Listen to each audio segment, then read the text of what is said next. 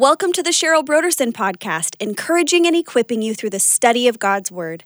This is a podcast taken from the Joyful Life Bible Study at Calvary Chapel, Costa Mesa. So on Saturday, March 5th, I had the privilege of speaking at Miss Velma's memorial service. And Cynthia's in the fellowship. There she is. Miss Velma was 95 when she went to see Jesus, and she had been the faithful wife of Johnny Ezell. She taught at MCA for 31 years and retired at 82. And she literally touched hundreds of others with her life. Miss Velma's family, as the boys got up to share, and her daughter Sherry, they talked about Miss Velma's love and kindness, her faith, her dedication to Jesus, her sense of humor, and her desire to make everyone around her feel loved and special, and her pet phrase, "Do you know your Marvinky?" Right?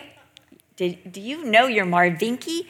And then she would say, "It's better than marvelous, and I made it up myself." And it was such an honor to be asked and to share at her memorial. I had known her since I was 3 or 4 years old. And she was one of those rare adults who actually pays attention to children, that keys in and talks to children as if they're real people. And there's something about that when you're a kid that I still remember. So I always try to talk to the little ones. But she made you feel so important and noticed. And I love that about her.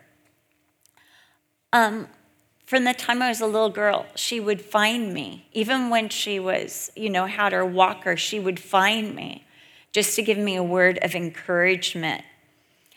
And I couldn't help thinking when I was preparing to share about how her life showed her values. Her whole life reflected her values.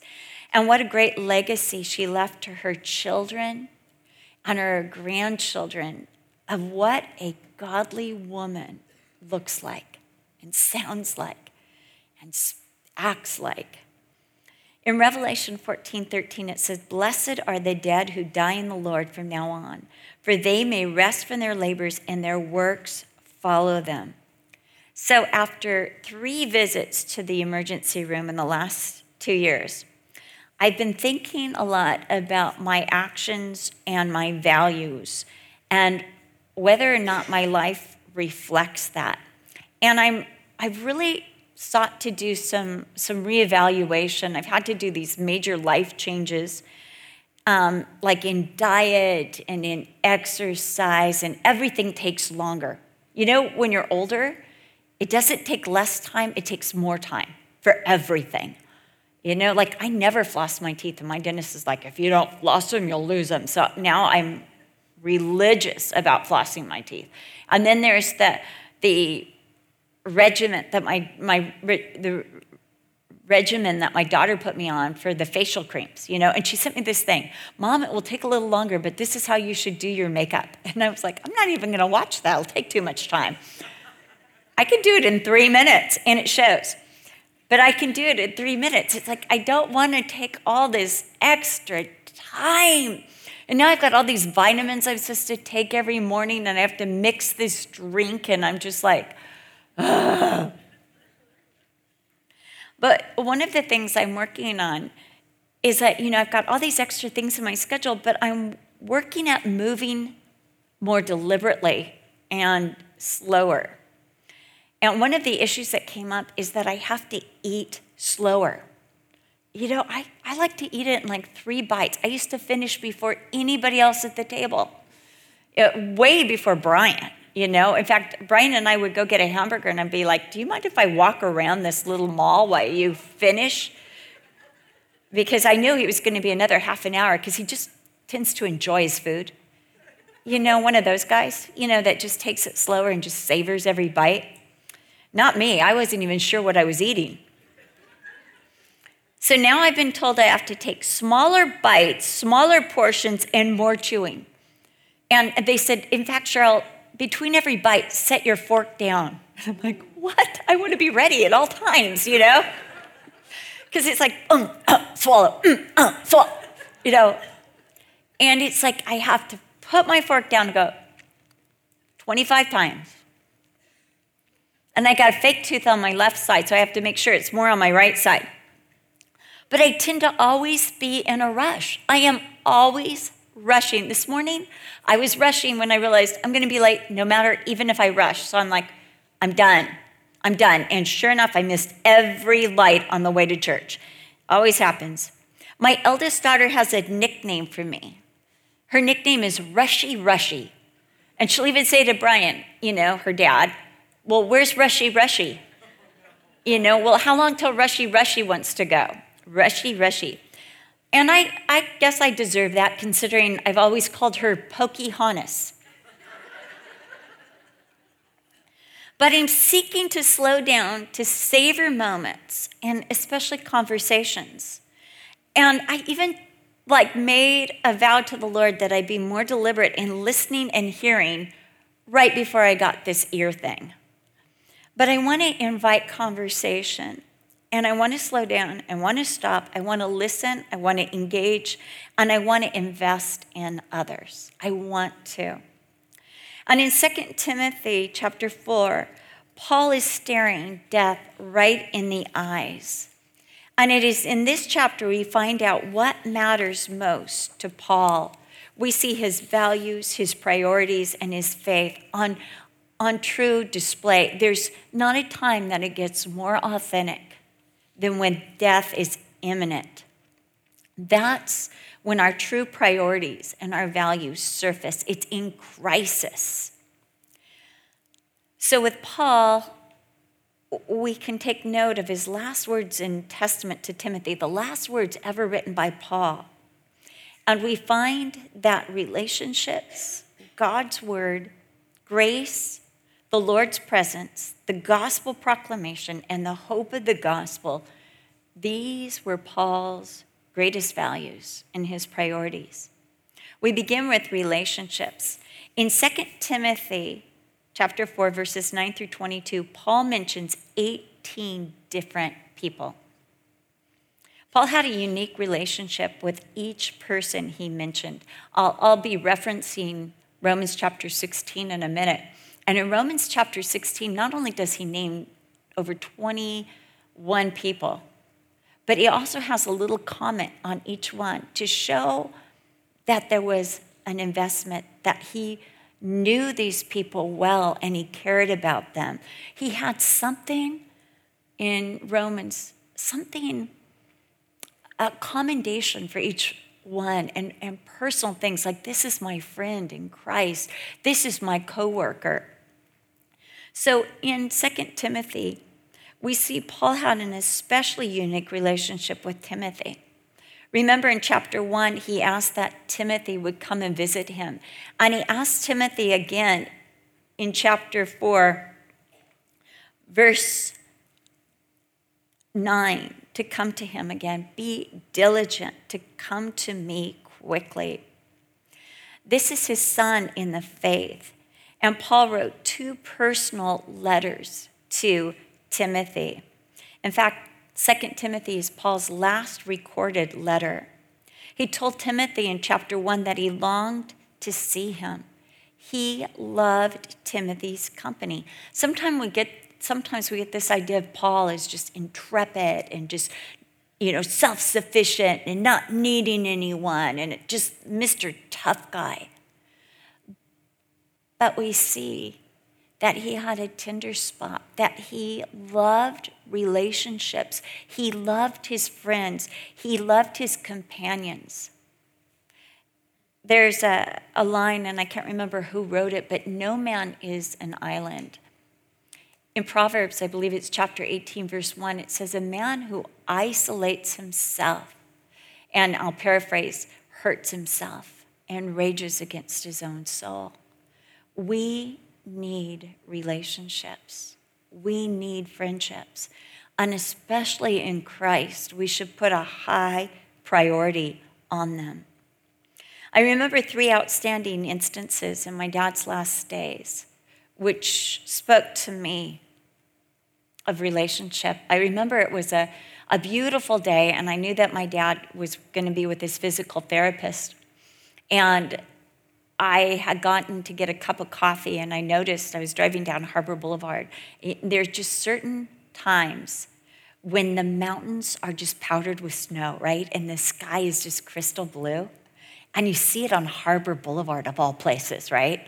It's like, who expects something beautiful on Harbor Boulevard besides hamburgers? And I remember just seeing it and going, oh, it's such a beautiful day. So I rushed home and I called my dad and I said, Dad, wait till you get outside. You're gonna see a crystal blue sky and the mountains are powdered with snow. And he says, well, baby, come walk with me. And I couldn't. My day was so filled. That still haunts me. Well, baby, come walk with me. The Lord spoke to me the other day. He says, I've got better skies and better mountains up here. You'll get to walk again. But I remember one time taking him dinner on a Friday night, and, we would sit in the family room afterwards and chat, Brian and I, Mom, Dad, and sometimes our kids would be there. And I got up to leave, not knowing that my dad's homegoing would be so soon. I think 2 weeks later. And my dad said, oh, please stay a little longer, please. And my whole entire life, my dad had never asked me to linger, because he was Mr. Rushy Rushy. I got my Rushy Rushy from him. And so when he said, oh, baby, please stay a little longer. Can't you just spend a little longer time? Dad usually went to bed at 8. And I was thinking, this is close to 8. That time I actually did sit down. I just sat down. Finally, after his last surgery, I remember I rushed home to go change. After, he went into surgery, I rushed home to go change. And while I was there, I got a call from the hospital that he was out of surgery and asking for me. And you better believe I rushed right back to the hospital. And I went in there and I talked him into eating ice chips. I was like, Dad, if there's one thing Hoag Hospital is known for, it's the best ice chips in the world. Because they had said, do you want any ice chips? He was like, no. Like, yes, you do, Dad. These are the best ice chips ever that you have ever had in your life. Anyone who's had a baby or a surgery at Hoag Hospital knows they have the best ice chips ever. Like, if you're in there, ask for the ice chips. That's my recommendation. But it's so precious to be asked for or requested. Even though he was my dad and I knew him really well, but to think that my dad was calling out my name and wanted to see me just meant so much to me. But how much to Timothy? For Timothy to know that Paul is saying, I want to see you. I know I'm going to die, but I want to see you. It shows how much Paul loved Timothy. Both at the beginning and at the end of this letter, he requested that Timothy come and see him. Paul was ever the father to Timothy. In verse 15, Paul warned Timothy to beware of Alexander. Alexander belonged, no doubt, to the guild of coppersmiths in Troas. So he was a man of influence and connection. And he had done Paul harm and resisted Paul's words or any overtures of peace that Paul made. So Paul warns Timothy. And then he ended his epistle with a blessing to Timothy, saying, the Lord Jesus Christ be with your spirit. In other words, he was asking that God's peace and comfort calm Timothy's spirit, strengthen Timothy's spirit. Then he said, grace be with you. And perhaps you remember in chapter 2, verse 1, where Paul had told Timothy to be strong in the grace that is in Christ Jesus. And now he takes that same divine power, that same divine acceptance, that same divine forgiveness and empowerment and sufficiency, and he blesses Timothy with it. Paul also spoke of Demas. Paul was vulnerable to being hurt. I think we've all had the experience of being hurt by someone we've invested in, especially kids, right? Don't you think prodigals hurt because you've invested so much in them? I mean, you've invested love and attention and time and money in your prodigals. I remember at one point, my youngest daughter, she's like, I just want to commit suicide. I'm like, you can't. I have such a large financial investment in you. There is no way you can off yourself. I've, literally thousands upon thousands in you. You're going to stay alive even if I have to chain you to me. There is But we make these investments in friendships. Sometimes we invest our confidences. Have you invested a confidence in somebody? And then when they turn on you, you're thinking, oh, they have so many of my confidences. I told them my heart. I told them my values. I gave them so much attention and my time and my energies. Paul had not only invested love and attention and time into Demas, but also the gospel. Demas had been with Paul during his first imprisonment in Rome, perhaps because Demas believed that Paul would be reprieved. And he was. He was released and there was a reprieve. And Demas thought, now we're going to keep going and we'll be important people. However, when Paul was rearrested and his execution was imminent, Paul writes that Demas forsook him, deserted Paul when Paul needed him most. Perhaps Demas thought Paul was no longer on the winning side, and Demas chose the safety and rewards of this life over the eternal awards given to those who suffer and endure. Paul mentions Crescens, Titus, Luke, Mark, Tychicus, Carpus, Prisca, Aquila, Onesiphorus, and his household, Erastus, Trophimus, didn't want to blow this, Eubulus, Pudens, Linus, Claudia, and other brethren. Relationships are eternal. This is the way we invest in the kingdom of heaven when we invest in each other. They are our opportunity to minister the love, kindness, grace, and truth of Jesus to each other.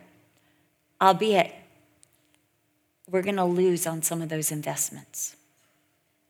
We're going to be hurt by some of those investments.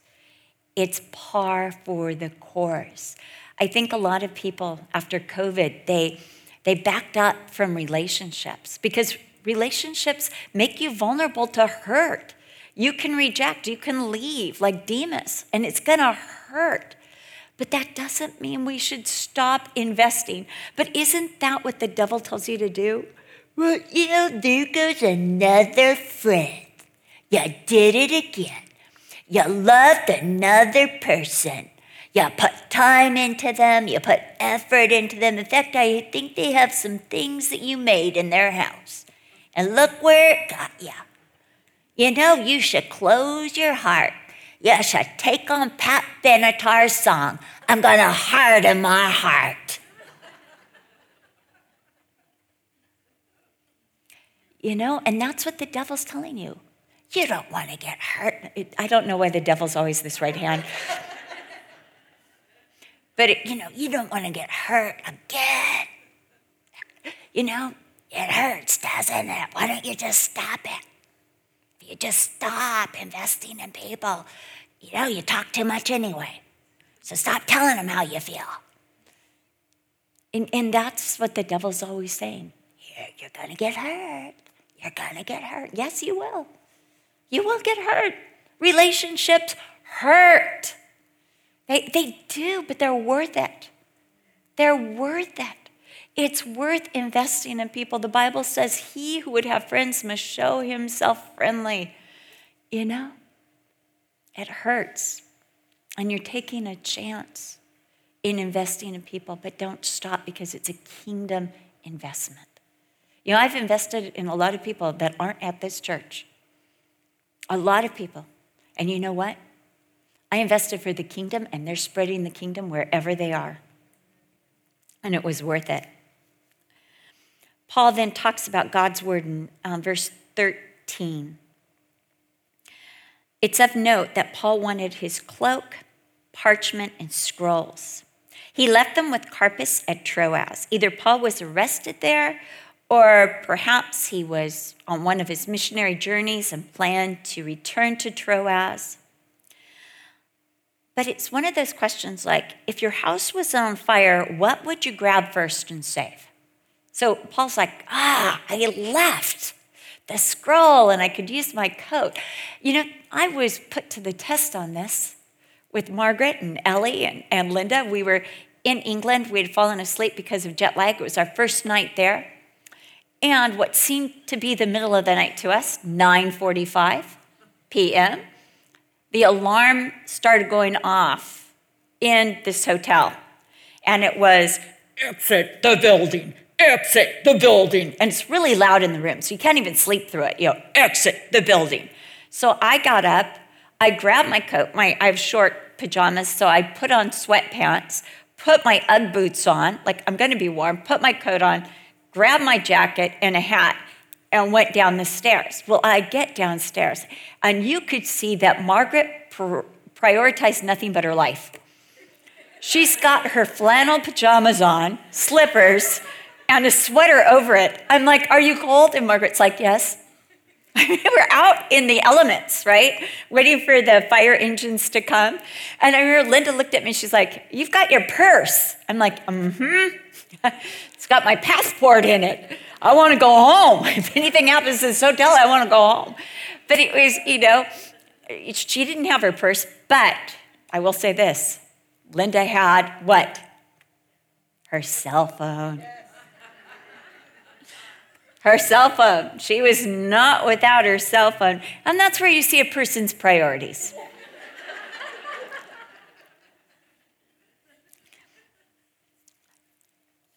I just want to say that my Bible was also in my purse.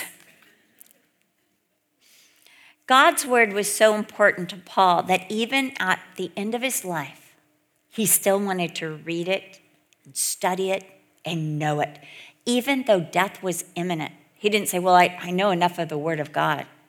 No, he still wanted to read it and study it. There was a missionary named Jonathan Goforth, and at the end of his life, he was blind. He had returned from China, and he would sit in a certain chair and have his wife read the Bible to him for hours. That was his only entertainment. He just wanted to hear her read it. And if she paused, he would complete the scripture. He knew it so well, yet he still wanted to hear it. He could quote it himself, but he wanted to hear it, and he wanted to be in the presence of it. My grandmother, too, when she was dying of cancer, I remember she was living at our house, and she had a hospital bed in a room that later was my room. And whenever my dad would enter the room, or my mom, she would say, just read me the Bible. Just read me the Bible. And one of her favorite passages was Isaiah chapter 11.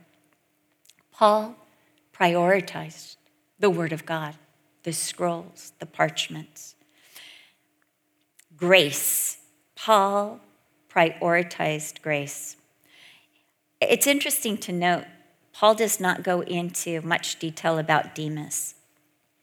And his comment, he has forsaken me, having loved this world, the things of this world. You see Paul's grief. You can sense it by the word forsook. Not just like Demas is gone, but forsook. But it doesn't have grit. There was so much more. He could have said, I saw it in his eyes when he was with me. There was something about the way he was looking at this, but there's no grit. It's a simple statement of grace. Of grace. It's true. He loved the world. He went back, but it's not grit. Alexander, the coppersmith, is given over to the Lord to deal with. verses 14 and 15. This is what true forgiveness is. It is not forgetting the wrong done, but it is not requiring the repayment for the wrong done. It's when we give up our right to vengeance or our right to be requited. We give our debts and those rights of collection to the Lord. And so Paul says, may the Lord repay him according to his works. He gives that wrong that Alexander did to the Lord. And in so doing, we see grace. In verse 11, he mentions Mark, and he calls him useful or profitable. On Paul's first missionary endeavor with Barnabas, at the second stop after Cyprus, they had gone to Cyprus, the Lord had done amazing things. But in Antioch of Pisidia, in Acts chapter 13, we read that Mark left Paul and Barnabas and went back to Jerusalem. Well, when Barnabas and Paul were planning on a second missionary endeavor, Barnabas said, let's take John Mark with us again. And Paul said, no. And they had a heated debate and an argument, and they split over it. Barnabas took Silas with him, and Barnabas took his nephew, John Mark.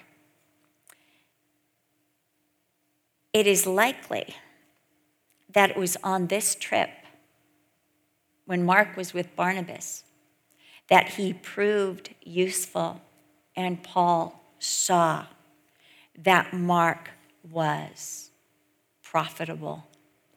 And I love this grace, that there's, again, no like, well, he deserted me once, but there's forgiveness, and there's even commendation here, and a desire to see Mark, to be with Mark. In verse 16, Paul says that no one stood with him at his first trial. In other words, no one went to court with him. No one testified on his behalf. Perhaps it was because this was too dangerous, or because no one was summoned to do so. You know, it's a dangerous thing to require or ask people to do something that God is not asking or requiring them to do. And I think we do that when we place expectations on each other. And our expectations for each other, I believe, are higher and harsher than God's expectations for any of us. And I have found that whenever I place expectations on people, I'm the problem, not them. Because I should not expect or call someone to do anything more than what God is calling them to do or to be.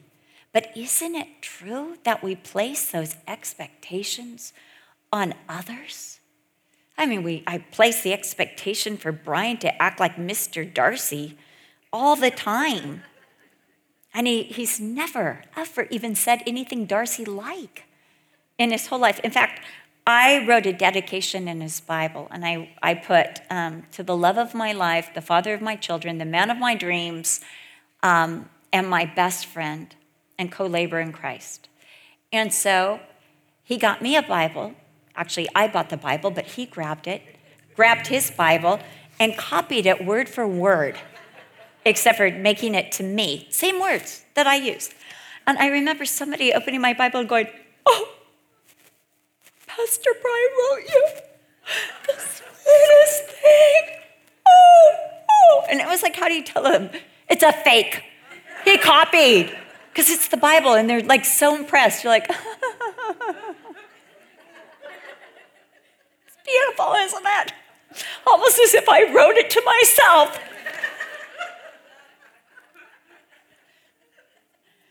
But we place these expectations on others. We expect others to be intuitive. You know what? You're not only a mystery to your husband, you're a mystery to everybody else. You know, unless we're clear, nobody knows what we're thinking. But I love that Paul did not place expectations for those who hadn't come to his defense. He didn't resent anyone. He didn't say, well, somebody's talking back there.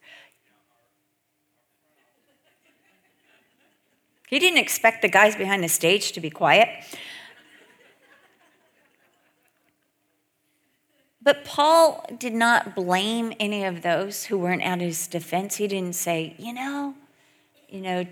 Trophimus was not at my defense, or Eubulus or Linus. They were in Rome. Why didn't they just come over and defend me? I think of Jesus in the Garden of Gethsemane when all his disciples forsook him. But he already knew that would happen, even going so far as to warn Peter of Peter's own weaknesses, almost saying to Peter, Peter, your expectations for yourself are way too big. I don't have those expectations for you. I know how weak your flesh is. I know that you're going to fail, but I also know that you're going to come back. And when you come back, you're going to be able to give grace to your brethren, and you're going to be able to strengthen them in faith. So Paul has grace, and this grace is on display because he doesn't have those expectations on others, but only expects what God can do by his grace in others. Paul also mentions that he left Trophimus in Miletus, 4:20, because he was sick. Again, Paul did not demand that Trophimus accompany him. You're not that sick? Just grab some Kleenex and come on. No, he left him. Though Trophimus had at least on 2 occasions delivered Paul's letters for him from prison, he didn't have that expectation for Trophimus at this point. It was better for Trophimus to stay in Miletus and get better. Paul prioritizes the Lord's presence, verse 17 of chapter 4. The absence of Paul's co-workers and associates gave the opportunity for the Lord to make his presence known. Paul felt the strength of the Lord, and the Lord worked powerfully through Paul in that situation of being tried before Nero. The Lord's presence was more precious to Paul than the defense of men. That's a hard one, isn't it? To prioritize the Lord's presence above the commendation of people. Often we use people and popularity and whether people like us or not to feel good about ourselves. We almost exploit that. Paul didn't. Paul said, the Lord stood with me. The Lord was so good. I didn't need those others because the Lord was with me.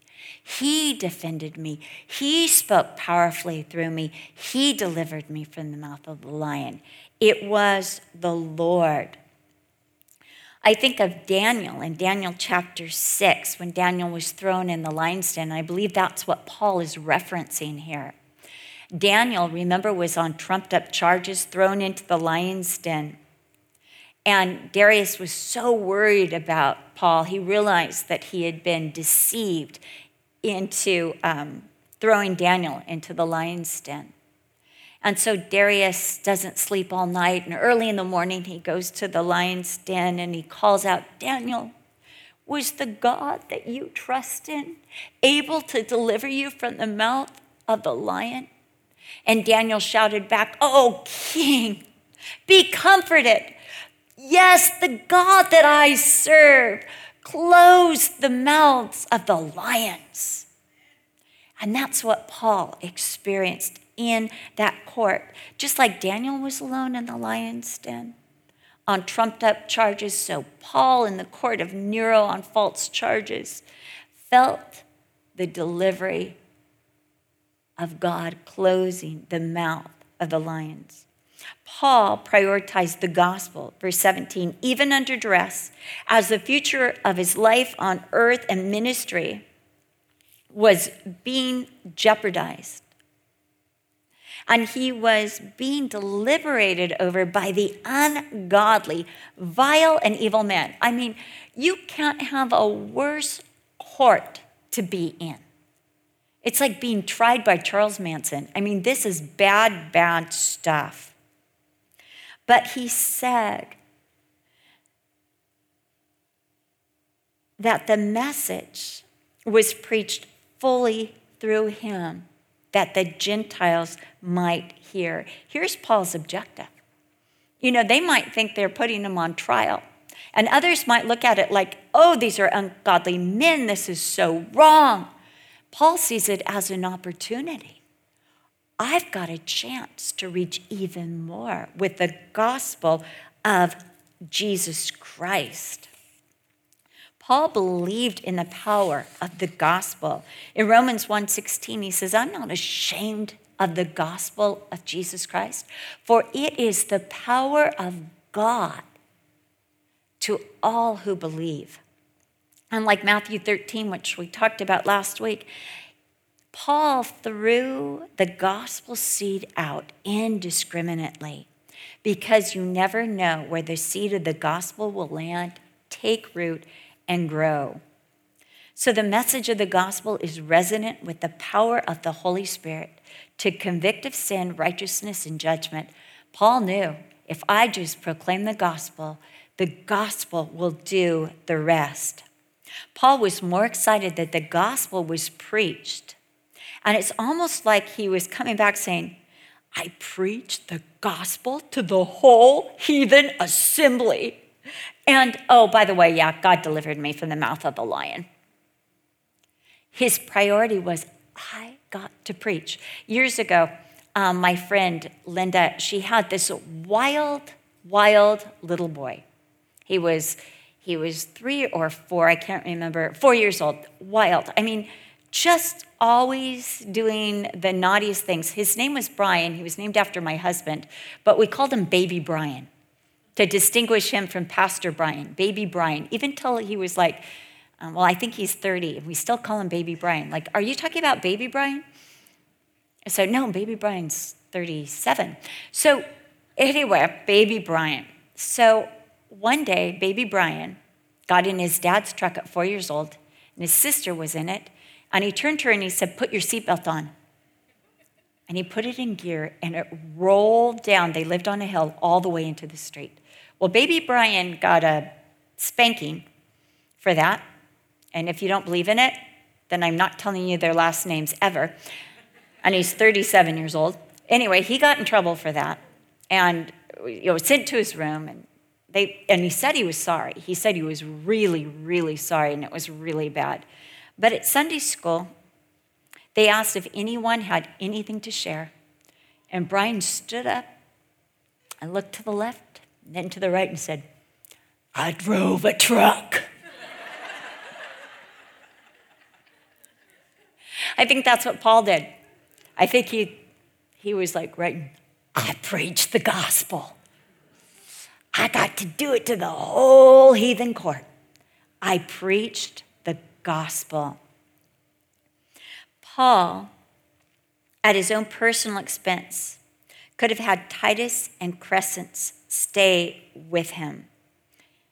It would have been in Paul's best interest to have Titus and Crescens stay with him. Like, no, stay with me. I don't want to be alone. These are godly men.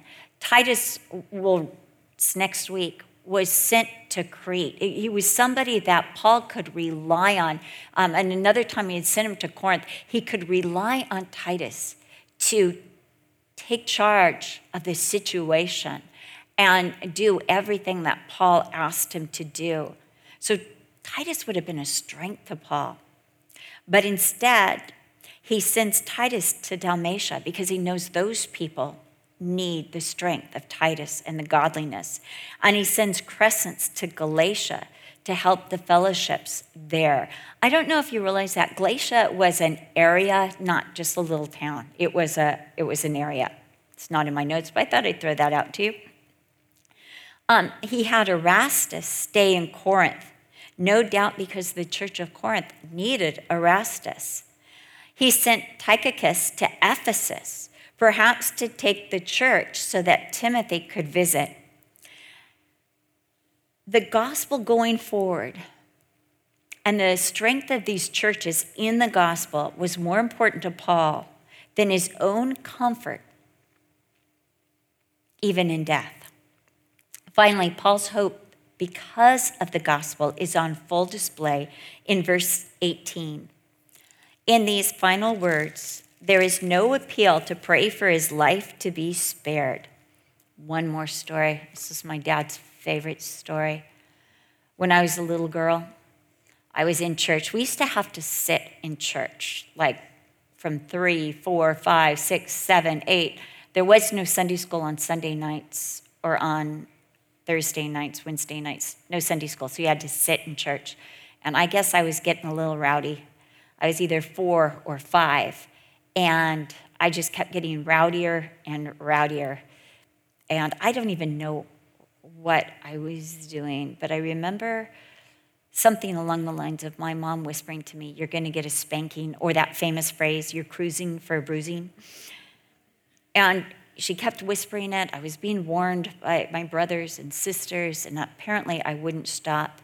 So my mom grabbed me, and she pulled me up and by the waist and started to carry me outside. My dad is in the middle of preaching, and I turned around and I shouted really loudly, "Pray for me! Pray for me! Pray for me!" All the way as my dad was carrying me, as my mom was carrying me out. And my dad said, "Oh my, I think we better pray for Cheryl right now."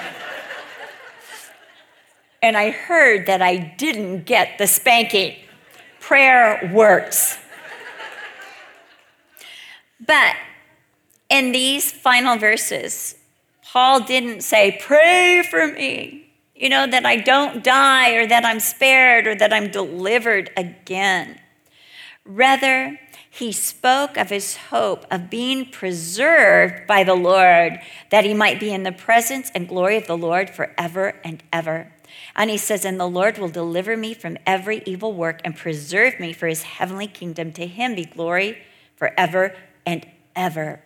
Imagine the threats of torture,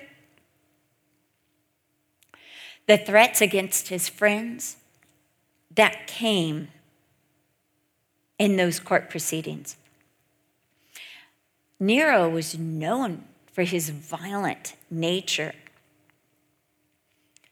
Imagine the threats that were against him. I'm doing a podcast today. After I finish, I'm going to be talking about Anne Askew, recording one. This woman was the only woman to be tortured on the rack in England. And then she was burned at the stake because she publicly proclaimed the gospel. Her accusation was that she was too enthusiastic about religion. And when they realized that she wouldn't be stopped or deterred, even under torture, she refused to recant. They had to carry her by a chair to the Smithfield, where they tied her to the stake because all of her bones were out of joint and many of her tendons had been torn. And yet she never, ever denied the Lord. Not in the flames, not on the rack. I think we have this worry about denying the Lord. Do you ever worry, like, what if they took my kids? What if they did this? What if they did that? Lord, will I be faithful? Ever have those thoughts? Or is it just me? Lord, will I be faithful? And will I be faithful? If we get persecution, will I be faithful? If I lived in the Ukraine and the communists came, would I be faithful? Would I be faithful? Here's the good news. God is able to preserve you and your faith. I was just reading in 1 Corinthians that God will not allow you to be tempted beyond what you are able, but will also give you a way of escape. God is in the business of preserving those that he has called and making sure we get all the way to heaven blameless. In Luke chapter 22, verse 32, when Peter, was saying to Jesus, I will never, never deny you. Jesus said, oh, yes, you will. And Satan has asked for you by name, but I have prayed for you that your faith would not fail. And you know what? His faith did not fail. Everything else failed, his resolve, his self-opinion, everything else failed, but not his faith. Why? Because God is able to keep you, to hold you, to preserve you. There's a story, and you probably all heard it, that Corrie ten Boom told. And it was that she used to always wonder if she would be strong enough to stand for Jesus if she was persecuted. She had this fear, even as a child, will I be strong enough to stand for Jesus? And one day, she asked her dad, and her dad said to her, Corrie, her father, she called him father, her father. But her father said to her, I heard her in person, she said, Father. But her father said to her, Corrie, when do I give you the ticket for the train? Do I give it to you years in advance? 2 years in advance? A week in advance? And she said, no, Father, right before I get on the train. And he said, and that's when you'll get the grace that you need, is right before it happens, whether it's dying grace or living grace. God gives you the grace right at the moment. And he has promised to get us to heaven, to preserve us. And Paul was sure that the Lord would deliver him and preserve him from every evil work to his kingdom. When we were in England in February, it was cold. It hovered in the 40s. Every once in a while, you could see a patch of snow. It was overcast and cloudy. However, everywhere you looked, wherever there was a vacant field or trees, you could see these beautiful crocus, purple crocus, and beautiful yellow and white daffodils on display. Everywhere you looked. All winter long, these flowers were buried and pushed down by frozen dirt. Yet think about these lilies and these crocus, that they continued to push their delicate stems and petals up against the cold, dark, dirty atmosphere until they burst through the seemingly impenetrable ground in a display of triumph. And they unfurled their deep purple and brilliant white and gleaming golden petals. Think about it. And like dancing, like, no, I don't think so. And as we looked at these beautiful flowers, growing like weeds in neglected fields, beneath trees, and on roadsides, there was no way that by looking at these beautiful flowers, we could see any struggle that ever took place. Their petals were not wilted or damaged or crumpled or torn or stained or muddied, were they? You would never guess that they put up a war against the harsh elements and obstacles of winter. Victoriously and beautifully, they publicly announced the end of winter and the coming of spring, not with the army or wearing army fatigues, but with their delicate beauty. So it will be when we reach heaven, having pushed against the frozen death threats and hard obstacles of the winter of life, ever pushing higher and higher past the darkness, burial ground, and filth of this life, we will emerge into the heavenly glory in unscathed beauty and preserved by Jesus Christ, proclaiming forever the end of death and the coming glory forever of life. When we're in heaven, death will lose its sting. You can't kill me again. I'm resurrected with Jesus Christ. This was Paul's testimony. This was Paul's legacy. You know, life is shorter and more vulnerable than we realize. I can't believe how I'm always running out of time. Therefore, we need to prioritize the eternal, and we need to trivialize the trivial. We need to invest and prioritize relationships, especially in the body of Christ. We need to invest and prioritize God's word, even when we think we've heard it all. We need to invest and prioritize grace and continue to grow and be strengthened in the grace of God. We need to prioritize the Lord's presence above the presence of people and put our expectation on the Lord's presence rather than on people.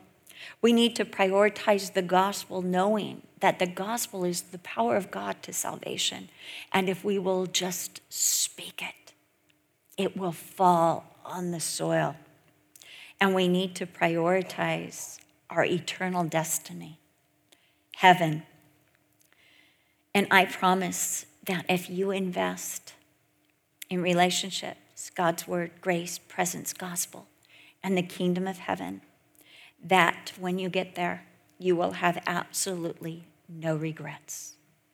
Amen. Let's pray.